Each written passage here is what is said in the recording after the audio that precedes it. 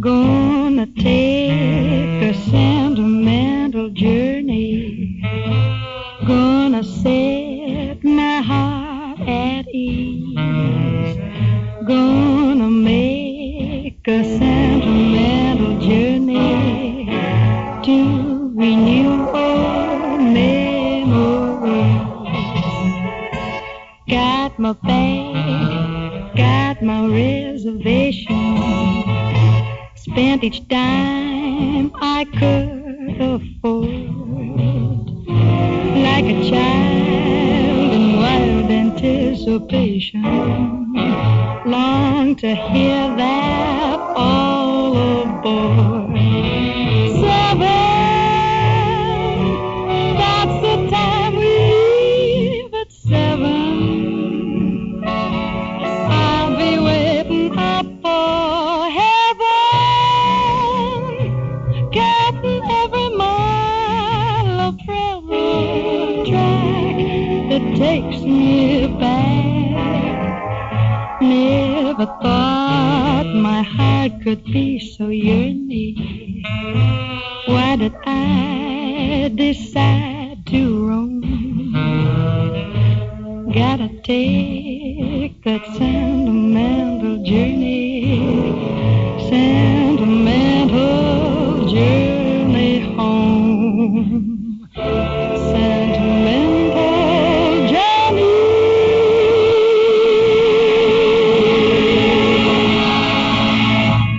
The beautiful voice of Doris Day. Hey everybody, it is Saturday afternoon. I'm Walden Hughes. Saturday, December 18th of 2005, 4:32 here on the West Coast. And we're on early. Bill and Mike had a request to play the Ronald Colman Christmas Carol on Favorite Story, and Mike didn't have that handy, so I offered to come on early and play that. We're going to play that for Kevin out in San Jose, California. And then for my big sister, my good buddy, Kim Cupcake Bragg, we'll play Christmas Sing with Bing, the second show of that series, from 1956. Dwayne Killstrip, by the way, has 2 Christmas shows on his Christmas Eve special tonight. That's Jack Benny from 1947 and a Bing Crosby. Thus, we will skip, because that's 55 minutes long, we will go ahead and skip Tumbleweed Theater. Red Deagle will be next. Donna Meeks will be the interview with Dick Bertle and Ed Corcoran. And then I'll be back on with Larry Gassman, pre-recorded. And we'll talk about Christmas and the Christmas marathon they used to do and the Jack Benny show. You'll hear 2 Jack Benny broadcasts. The Christmas show that was never heard from December 22nd, 1948. And then the show the next day that was heard only in CBS from December 23, 1948, promoting the move over to CBS from NBC. Then for my friend Patricia down in Florida, we'll play a Fred McGee Molly from 52, a Great Gildersleeve from 52, and we'll see what else. We'll got some other stuff, some rare material later tonight too. Anyway, let me say a prayer and we'll get into Favorite Story starring Ronald Colman. Dear Lord, thank you so much for the wonderful holiday season.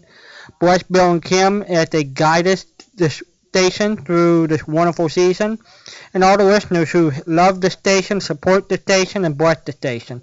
Help our friends who are planning to have surgery, like Chris from Dallas on Monday, and others, Lord. In Jesus Christ's name, amen. With that, here is Favorite Story, folks. Hope you enjoy. This is Ronald Coleman, inviting you to radio's most dramatic half hour, Favorite Story.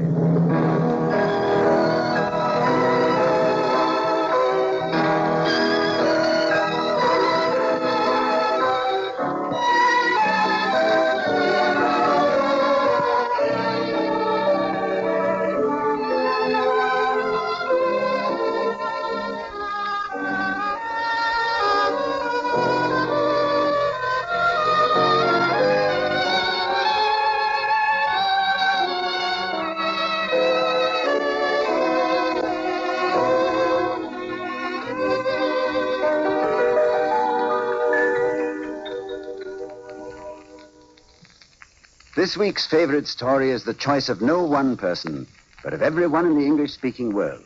It embodies the spirit and the beauty of Christmas more than any other writing in our language. Our sponsor sends it to you as a special Christmas gift. A Christmas Carol by Charles Dickens. Starring in the role of Ebenezer Scrooge is your favorite story host, Ronald Coleman. Mr. Coleman is supported by an all-star cast in this special production of Dickens' Christmas Carol, the world's favorite Christmas story.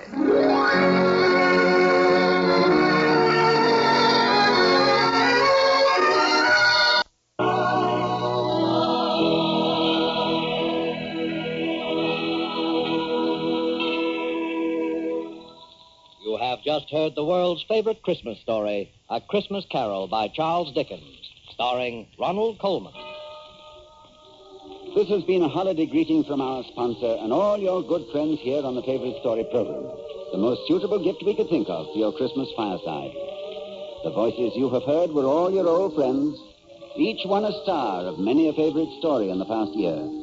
You'll remember them. John Beale, Urine Tuttle, Jimmy Lydon, Joe Kearns, Arthur Q. Bryan, Henry Blair, Eric Snowden, Jerry Faber, Cyrus Kendall, and Earl Lee. Robert Mitchell directed the vocal effects, and Claude Sweeten conducted the orchestra.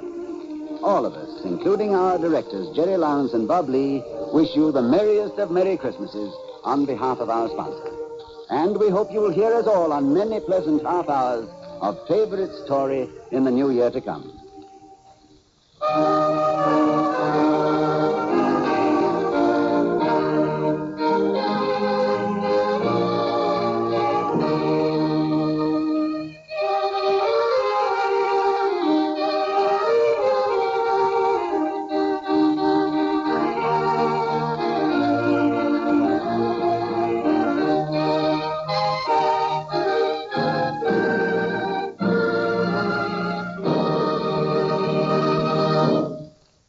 We'll continue with more of Ronald Coleman from the golden age of radio after we remind you that this is the...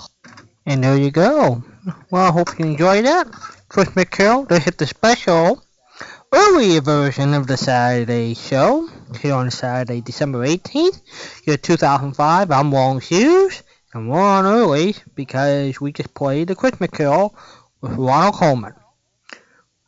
Well, getting time here, we're going to feature another show. It is 3 after 5 here on the West Coast. And for my big sister, the lovable Kim Bragg, who loves Bing Crosby, we're going to play Christmas Sing with Bing. This was on from 1955 to 62. And we've so far been able to find 7 of the 8 broadcasts. So we're going to play the one from 1956. This is the Armed Forces version. I don't have the CBS version. A few weeks ago we played the Decca record that covered 1955. So we're going to move up 1 year to 1956. And Kim and Bill, Merry, Merry Christmas.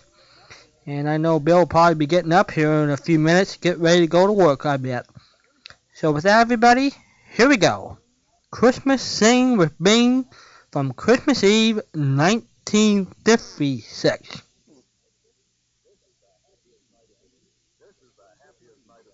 This is the happiest night of the year. It's Christmas Eve, friends. Time for a Christmas Sing with Bing.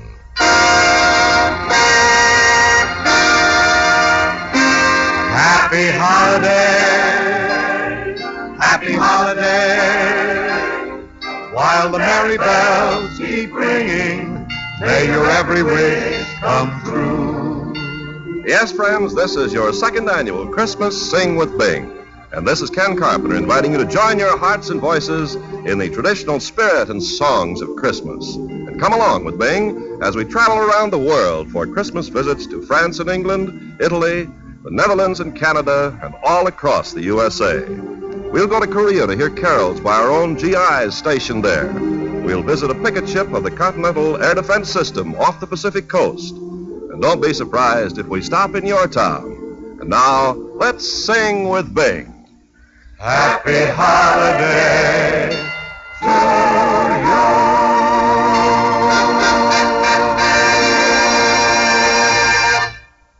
you. Here we come a-caroling among the leaves so green.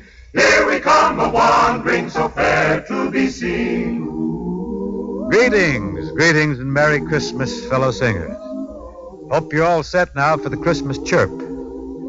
I do hope you're in good voice and you're all ready to sing out on this second annual Christmas Eve Carol Fest. And incidentally, you might like to know that last year's Sing is now available on Decca Records. You know, we're going to call on a lot of wonderful choirs and some of our good friends from all over the free world tonight. We're going to hear from Maurice Chevalier, Monsieur Paris himself. He'll be heard from Paris, France. And from Merry England, Miss Sarah Churchill. Here in Hollywood, we're going to tiptoe with Rosemary Clooney into the nursery as she sings a lullaby for her little ones. And way out in the mid-Pacific, a song...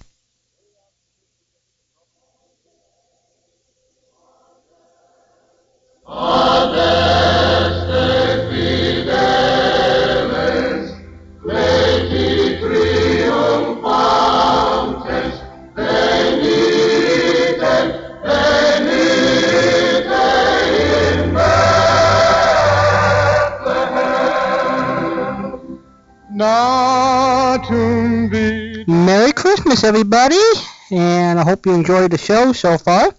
We've been on since 4:30 West Coast time.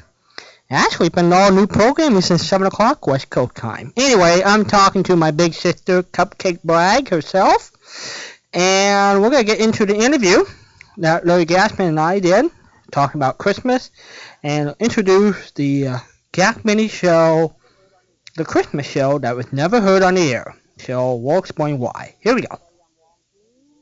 Hi everybody, I'm Walden Hughes, and here's a gentleman back for his monthly visit, Larry Gassman. Merry Christmas. Thank you, Walden. Merry Christmas to you, too. You bet.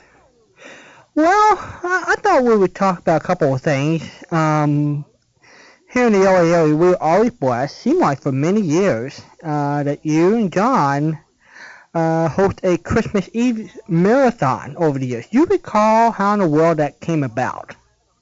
Do you want the real reason? Or Yeah, I want the real reason. Well, the reason we stayed it on the air was that a lot of people we thought might enjoy having a chance to hear shows for 12 hours at a time.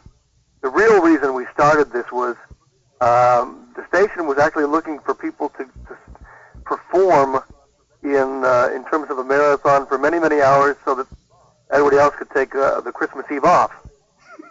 And so, I mean, it's pure and simple. They needed people to fill some slots. Wow. Yeah, and I think that's how it got started. I remember the first one you did back in '84, and then I think you came back a few years later, and that's when you started your long streak. Yeah, they just needed people to take some time off, and so they said, would you guys be willing to do, whatever. I think it was 6 hours for a while, and eventually it moved into 12. Right. And it got to the point, though, we rarely did them live. I think we may have done one live or two live. Because after about midnight or 1 o'clock, it got to the point where we saw ourselves coming and going, and so we knew that we weren't going to be as good, whatever that means, later. So we taped the last 6 hours, generally. Right. I remember a few occasions where you did stuff live, like you would call different radio personalities. I remember one year you called John Dunning live. Yeah. And then I remember one Christmas that you had different disc jockeys around the country sending shows, and you just assembled those. Right. We wanted to be able to spend Christmas Day with our family, and that we knew there would be no way we could even coherently do it if we spent all that time on the air. I don't know that we ever actually did a Christmas one live. I know we did at least one July 4th marathon live, because remember, we did them a couple times a year. We did July 4th and we did Christmas. But the July 4th ones were generally 6 hours. I think one turned into 8, but I mean they were generally about 6. But the Christmas marathons were oftentimes 12 hours. Well, in one way, preparing for those, did you sort of look for a special Christmas show throughout the year? That way you sort of set them aside? How in the world did you get... Because it seemed like every year you kept introducing new shows. Oh, you give us too much credit. I would guess a month or so before we would look at each other and say, well, what do you want to do this year? And then the answer came back, I don't know. And so usually it was a month and a half, 2 months. We really what we did is we began looking through the Christmas shows. We weren't smart enough to actually start writing down the shows we had acquired in the last year that might have worked from a Christmas perspective. You know, we just said, what was that Christmas show we got of whenever, a few months ago? And that's how we did it. We should have actually been keeping track, but that, you know, you give us too much credit. So we just come up with stuff that we got in the last year, and we said, I wonder if anybody's heard this. Right. And we plugged it in because in many cases they hadn't. Well, one thing you always guys did, and we'll play a sample of that here in a little while, you always seem to make sure you add in a different Jack Benny that we normally didn't hear the year before. That's true. That was a show, luckily, where just about all the shows exist. Not all, but probably 95% of them exist, maybe 90, if you consider the shows from the early 30s, and some of those don't. But we would always find a show, a Christmas show, yeah, and in Benny's case, since he was on the air such a long time, it was easy to do. One thing I'm going to replay for the audience on my Sunday show this Sunday after Michael Beals, this will be the 8th of the 11th, I'm pulling out the special that Sam Frank did for you, the Ronald Coleman special. Oh, yeah. And for the audience, I guess Sam was quite a bug on Ronald Coleman. Sam's the character. Oh. Now, Sam was a little different. Sam had his eccentricities. Sam was not necessarily the kind of person you want to bring home to Mom, because Sam wasn't a people person, and he was the first person to admit that. But Sam was a genius in a lot of respects, and had some incredible researching facilities at his disposal. He's very, very, very sharp, and he passed away now many, many years ago. But he did do his big radio icon was Ronald Coleman. Radio, TV, films, anything that was Ronald Coleman, Sam Frank knew about, and so he asked. Actually, he didn't even ask us. He sort of just strong-armed us into doing. I mean, he would call every week. You know, I mean, he was more prepared than we were. He called 3 months ahead. You know, you did say a few years ago that I could do my Ronald Coleman thing on your Christmas marathon. Have you got some time set aside? Well, no, Sam, not quite yet. Okay, so you know, that undaunted, he called us a week later. I mean, you know, he was not going to take no for an answer. So finally, we said, all right, fine, let's do it. You know, and he was very good, and he had a lot of research at his disposal, and had a lot of facts, and it turned out to be pretty good. One thing I'm hoping to eventually find complete. Now, hopefully, maybe you guys had, or maybe Sam got it through radio yesterday, or so Dan Golden ever applied the Ronald Coleman Handle Messiah broadcast. And you guys played part of it that night on the Christmas Eve, but I have a hunch it wasn't the full, complete broadcast. And I don't remember anymore. Yeah, and folks, this was back in 1989 we're talking about. It's the date I have for this. So you can understand why Larry blocked that out of his mind. Yeah, because I can't remember now. I thought we had the complete one, but maybe not. Yeah. I have to go back and look and see. True. And also, another thing I will play during the Christmas Eve is the, and I don't know where in the world you got this. This was the, and I don't know how we can call it. It was the Jack Benny Christmas show done in 1948. They reprieved the 1944 script, but it seemed like a dress rehearsal. It wasn't heard on either CBS or NBC, and this was like a few days before the move over. It seemed like it'd be a dress run that they did at CBS, while still Jack had one more broadcast to do at NBC. And that's exactly what it was. It was a closed circuit show that they played for people, but it was also kind of an audition for CBS, and that's why you hear, all the CBS mentions, and they just grabbed a show from 1944. They got a studio audience in there, and because they wanted to do a run through to see exactly what they needed to do to get ready, because obviously by that time Jack knew he was going to CBS. It was a run through. It was never broadcast, but it does survive. Yeah. And so I think we'll probably wind up playing that here in a bit. Any other thoughts about the Christmas marathons, or just digging out what are some favorite Christmas shows besides Jack Benny that you guys sort of like to pull out once in a while? You recall?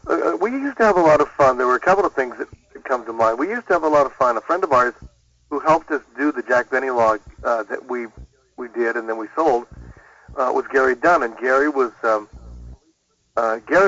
ex-policeman and also a radio buff and a big Jack Benny fan. And he would come down from Northern California, where he moved to after living down here for many years, here meaning Southern California. And he would come down, and Gary was a big radio buff, but he was also a big radio buff from the 50s, 60s, and 70s and 80s. And he collected jingles, and he collected commercials, and he collected commercials that weren't really radio commercials. They were spoofs of commercials. And so did we. And so we decided that just for fun, we would sprinkle these commercials in and around radio shows. So maybe we'd play a Jack Benny show or yours truly, Johnny Dollar, and then we would play one of these spoof commercials. We had to be careful because some of those you can't play on the air, but we did play the ones that we thought wouldn't offend anybody. And in a couple of cases, they may have. So that was always a fun thing, because Gary would say, okay, you guys do the shows, I'll come down and engineer for you, but you won't know what I'm bringing. Except in some cases where we said, okay, we do want to play these commercials. So that was always a lot of fun. Sure. I do remember in the early days when Gary wasn't with us, when I don't even know who was engineering now, and it was late, probably 12 o'clock, and John made the mistake of saying, I'm hungry. Wow, come on, somebody, we want somebody to drop by the station with some food, not thinking that, of course, anybody would do that. Well, somebody did. Somebody from Santa Monica drove way out of their way to Pasadena, got off the freeway at midnight, and brought us food. And I can't even remember what it was now. Wow. Hamburgers or something like that. So we ate at 12:30, 1 o'clock. and we said, John felt bad. He said, God, if I'd known somebody was really going to do that, I wouldn't have said anything, but I was just having some fun. Sure. And occasionally, you guys used to have pizzas, if I recall, on the air. You always said, we're going to go have our pizza break or whatever. Oh, we did, yeah. We did. You'd order pizza maybe an hour into the show, because the show would start at 6. By 7, we were hungry, so we ate pizza. And in a couple of cases, we even ate it on the air. Not that necessarily we would admit to that nowadays, because, of course, you're not supposed to eat in any kind of studio. Sure. But we did. I know Dan Hayfley sort of co-hosted a lot of those, which Dan now has a show here on Yesterday USA. Yeah, Dan engineered for us, and also when he was actually on the air, we split the show. And so he would bring some shows along. So, and then in some cases we brought more than we had planned. And we decided we'd let the listeners pick the shows they wanted to hear as well. We did all kinds of things. Kenny Greenwald would drop in? Ken would drop in with a lot of voices yeah. like that, and all that stuff was improvisational. We had no clue what we were going to say. We knew what the shows would be, but we had no idea what was going to happen on either end of the show. So when you hear us laughing, it's not made up, it's not phony, it's just reacting to the moment. Oh. You have a particular favorite Jack Benny Christmas show? Maybe it's not the one we're going to play from 1948, this dress rehearsal one. But, I mean, from the shoelaces to the gopher trap to, the whole routine. I mean, they're all pretty much the same. They were their formula. They were basic formula, but they were always funny. I don't know. I like the shoelaces a lot. I thought it was, I enjoyed very much hearing Frank Nelson go crazy. It was a lot of fun. Shoelaces probably might be my favorite. Sure. or the Gopher Trap. It's funny that those are two later ones, too. Probably the Gopher Trap was so popular because I think for collectors, it was one of the early ones we got our hands on, too. Right. And the shoelaces, interestingly enough, I think those were done on a couple of occasions, and then they brought them back later on. And it's always fun to go back and listen to a couple of shows with the same basic theme, just to hear the changes. And there were quite a few changes from the early shows of the mid to late 30s to those of the 50s. Speaking of the Christmas show, we'll talk about some of the personality, because you met quite a few of those. Any thoughts about Frank Nelson? Frank Nelson he was a nice man. I mean, politically you might not always agree with him, but he was a nice man. And he had unbelievably good recall. He could remember things that happened 60, 70 years ago, like it was, like it had just happened, and he had such good recall that he could tell you in depth stories of the early 30s and late 30s. He's a very nice man, and very friendly. Always went out of his way to come up and say hello. How about Mel Blanc? Mel I didn't know as well. I talked to him on the phone several times and met him on several occasions. In fact, we interviewed him on a couple of occasions. Mel was very nice to us. We set up an interview to go to his house to interview him. And something happened. When we got there, he wasn't there. I can't remember whether it was a conflict or something had happened. And he felt so badly about it that we made another date, and he had a limo come pick us up. Wow. His house. And we lived in Whittier, which for those of you who don't live in Southern California, is a good probably 30, 40 miles or so from his house, which was then in Beverly Hills. And then he had the limo drive us back. Wow. Yeah. That's a touch of class. Yeah, very, very much so. How about Elliot Lewis? Elliot I did get to know very well. In fact, we exchanged Christmas cards for years with both Elliot and his then wife, Mary Jane Croft. And oftentimes he would just call out of the blue. You know, he was having trouble remembering something, or he was doing something that somebody had asked him to do and he needed something. I mean, he would just call. He was a very nice man, very down-to-earth man, but by the same token, he was very complex. He had so many talents as a writer, as a director, as an actor. Did all of them very well.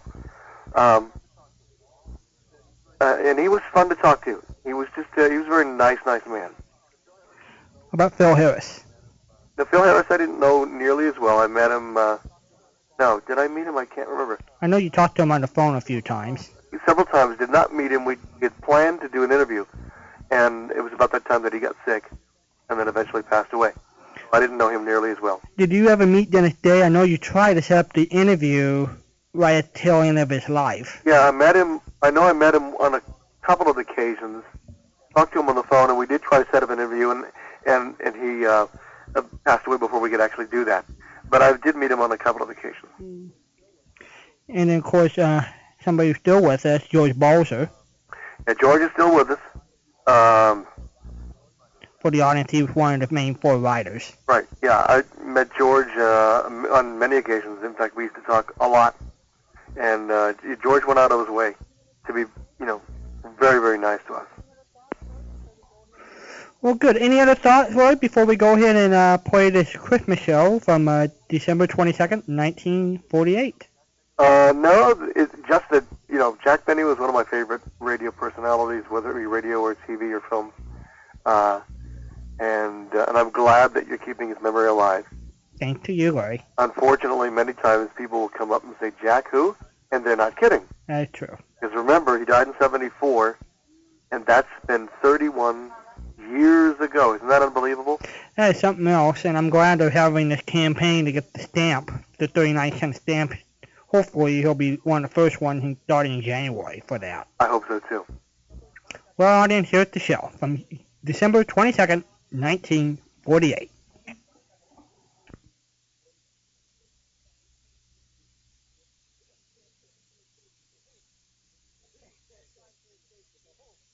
This is Same Time, Same Station, the home of the morons, here at 89.3 FM KPCC Pasadena, National Public Radio for all of Southern California. Just shut up while I'm reading the ID. Sorry about you. A broadcast service of Pasadena City College. I haven't wrapped my Christmas presents yet. Get a Christmas present for a moron today. Those two brothers sure go it pretty well, don't they? In studio tonight, Ken Greenwald. Yep. Larry Gassman. Hi. Derek Underhill. Hello. Ruth Underhill. And Gary Dunn. Good evening. Who isn't done yet. That's true. We're going to play right John now. wasn't looking at your badge. Yeah. Oh. Right now we're going to play a Jack Benny program, and this is a rather unusual program. We've played Jack Benny before. If I had my way, we'd play very little else, because Jack Benny is my favorite radio comedian and probably radio performer. And so, therefore, we played quite a bit of Benny. But this is an unusual show. Why? Gary and Larry and I have been compiling a Jack Benny log full of show descriptions and dates and various information over the past year and a half or so, and it's going to be available in early 1990. And one of the things that we discovered while doing research is that when Jack Benny moved from NBC to CBS, he did a special preview show, which probably was really a dress rehearsal. That's kind of what it sounds like, is the fact that they went into CBS and basically got familiar with the equipment. It was done on a Wednesday, and the next Sunday was his first broadcast with CBS. Now, George Balzer, one of the writers, actually was 10 days away. That's from, true. From the first broadcast. Done on the 22nd. But George Balzer, one of the writers of the show, doesn't remember anything about this, so we've sent him a copy, and maybe he can tell us more specifically about why it was done. Well, what they did was really a compilation of a 1944 Christmas script and updated it with some inside jokes about the impending move to CBS, which you'll hear.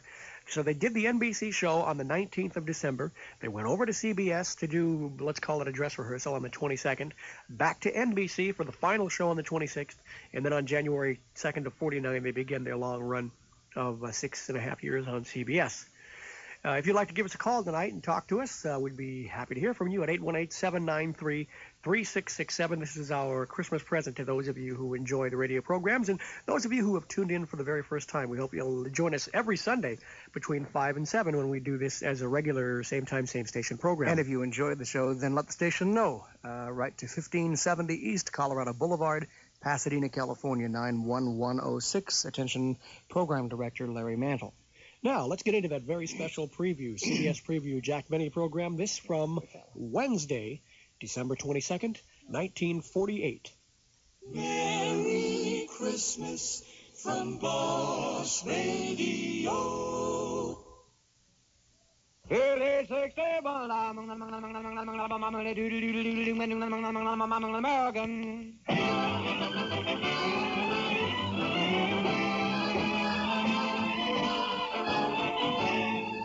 The Lucky Strike program starring Jack Benny with Mary Livingston, Phil Harris, Rochester, Dennis Day, and yours truly, Don Wilson.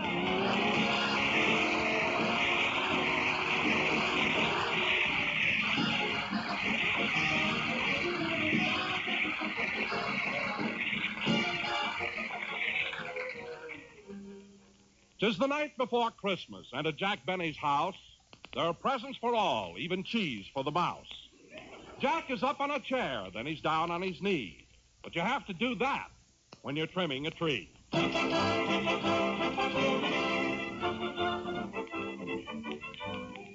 Well, we're all through, Mary. Gee, it was nice of you to come over and help me trim the tree. Well, if I didn't, you'd never get it done. Say, Jack, shall I put the snow around the bottom now? Not yet. I want to see if the lights are working. Look, I'll hold up the bulbs, and when I say ready, you plug it in. Okay. Ready? Ready. Pull it out! Pull it out! Pull it out!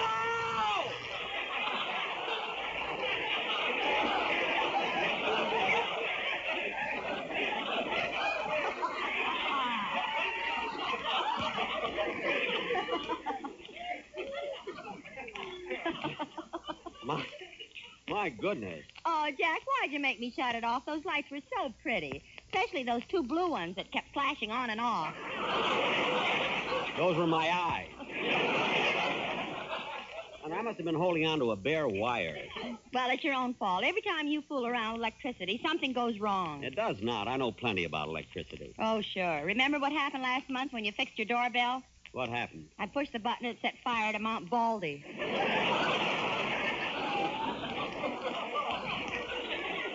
Oh, stop exaggerating. Anyway, hand me that roll of tape. I'll fix this bare wire right now. Here you are. Thanks. Comes to electricity. I know what I'm doing. Okay, when you see a bare wire, you just tape it up like this. And in that way, it's insulated against outside elements. There. That'll be enough tape. All right, Mary, plug it in. Okay. Pull it out! Pull it out! Pull it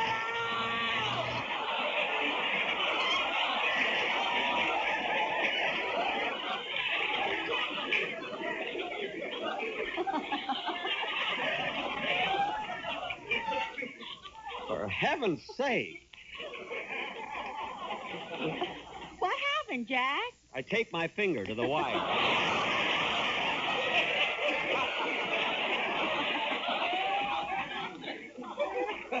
That's what happened. Oh, gee. And that time was even prettier than before. What do you mean? Your nose lit up, too.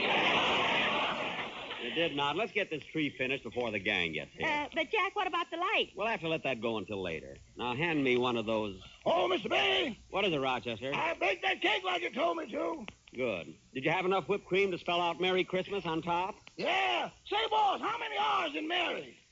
2. Oh. Oh, well, then you better add one. Add one? I better cross one out. I got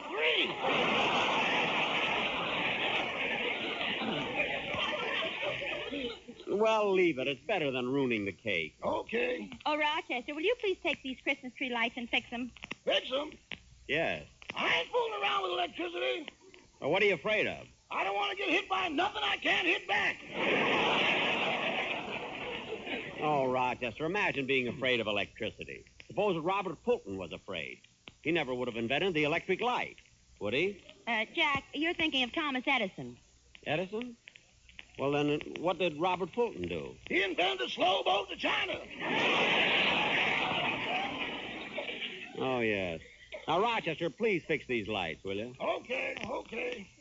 Let me see now. In electricity, there's the electrons and the electrodes. Then there's the positive and the negative. But I ain't positive which one is negative. Then there's the atoms. Now, the atoms are supposed to go from the positive to the negative, or maybe they go from the electrons to the electrodes. Then again, maybe they go from NBC to CBS.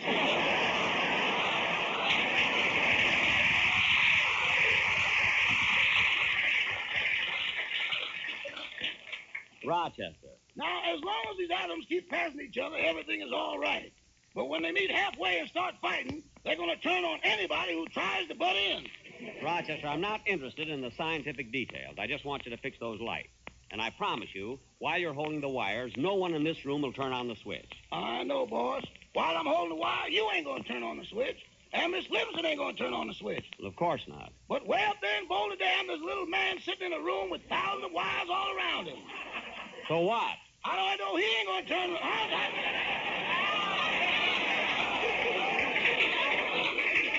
You can read that one again. This is a preview. Go ahead. I know he ain't going to do something just to break the monotony. All right. I'll fix it myself. Come on, Mary. Help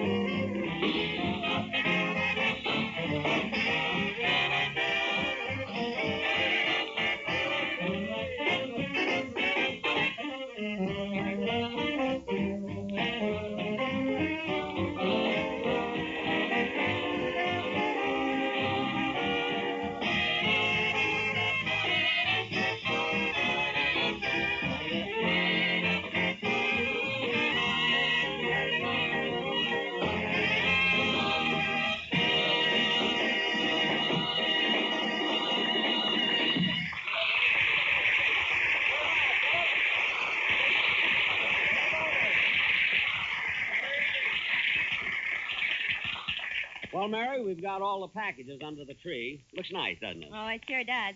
Jack, if you're not going to use the Christmas tree lights, let's put on the candy canes. Okay, here's the box, and you can... Hey, wait a minute. I had 12 candy canes. Now there are only 11. Where's the other one? Well, don't look at me. I'm not looking at you. I'm asking you. All right, I ate it. Here's 10 cents. Marty, I bet you'd be surprised if I took it. I wouldn't be surprised if you sued me. Mary, let's get this finished, will you? Jack, you better pick those lights off the floor before somebody steps on them. Oh, yeah. Now, where can I put them? I'll put these lights on the chair right here. And, Mary, here's Phil Harris's present. I forgot that, slipping under the tree. Boy, will he be surprised. But, Jack, how'll he be surprised you've got toilet water written all over the box? Well, you got to do that with Phil. When he opens a package and finds a bottle, he never stops to read the label.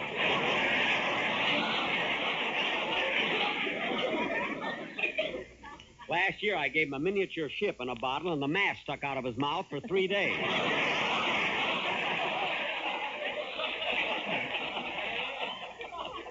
Every time I asked him something, he had to answer me through the crow's nest.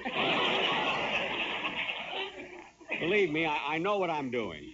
Well, Jack, I guess that does it. The tree is all finished. Yeah. Gee, it looks swell. I'm kind of tired. I think I'll sit down for a minute and smoke a cigarette. Mary, have you got a match? No. Oh, well. Oh, say, boss. What is it, Rochester? Are your socks dry yet? I think so. Well, people will be here soon. You better take them off the tree. Oh, that's right.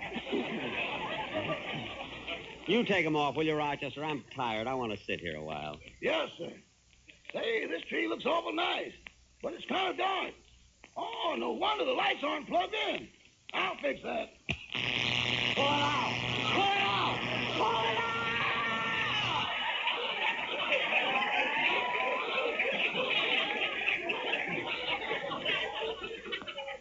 For heaven's sake.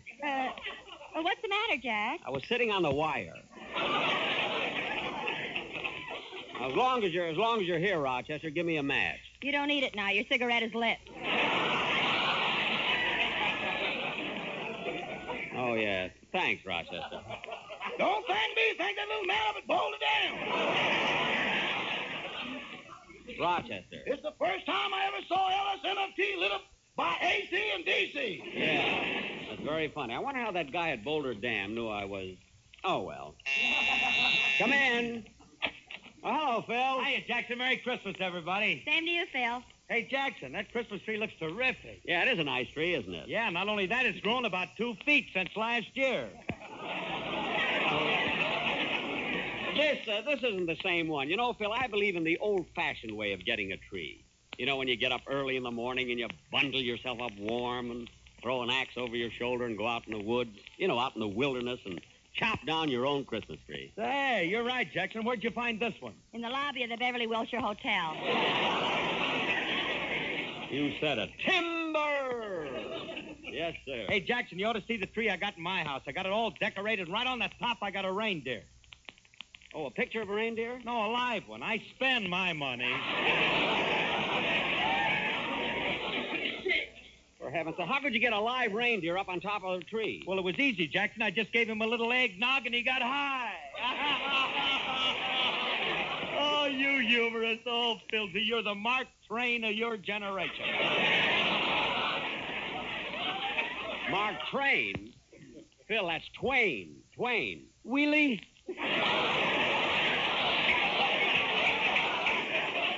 Phil, after a gag like that, your lucky Santa doesn't scratch you with his claws. Say, that was pretty good, too. Don't bother sending us Cracker Jack, Mother. We're now getting corn by the ton. Oh, I don't know, Mary. I thought it was pretty cute. Hey, Phil, what do you got in that package there? Oh, I almost forgot, Jackson. It's a Christmas present for you. For me? Yeah. Me and the boys in the band all chipped in and got it for you. Well, thanks, Phil. I'll put it under the tree. No, you don't. Open it up right now. Okay. It was certainly nice of you and the boys to think of me. I really didn't... Oh, Phil, thanks. Gee, a beautiful turtleneck sweater. Gee. What we're going to do, we're going to rerun this thing. I'm sorry about the sound level. Okay, wasn't quite sure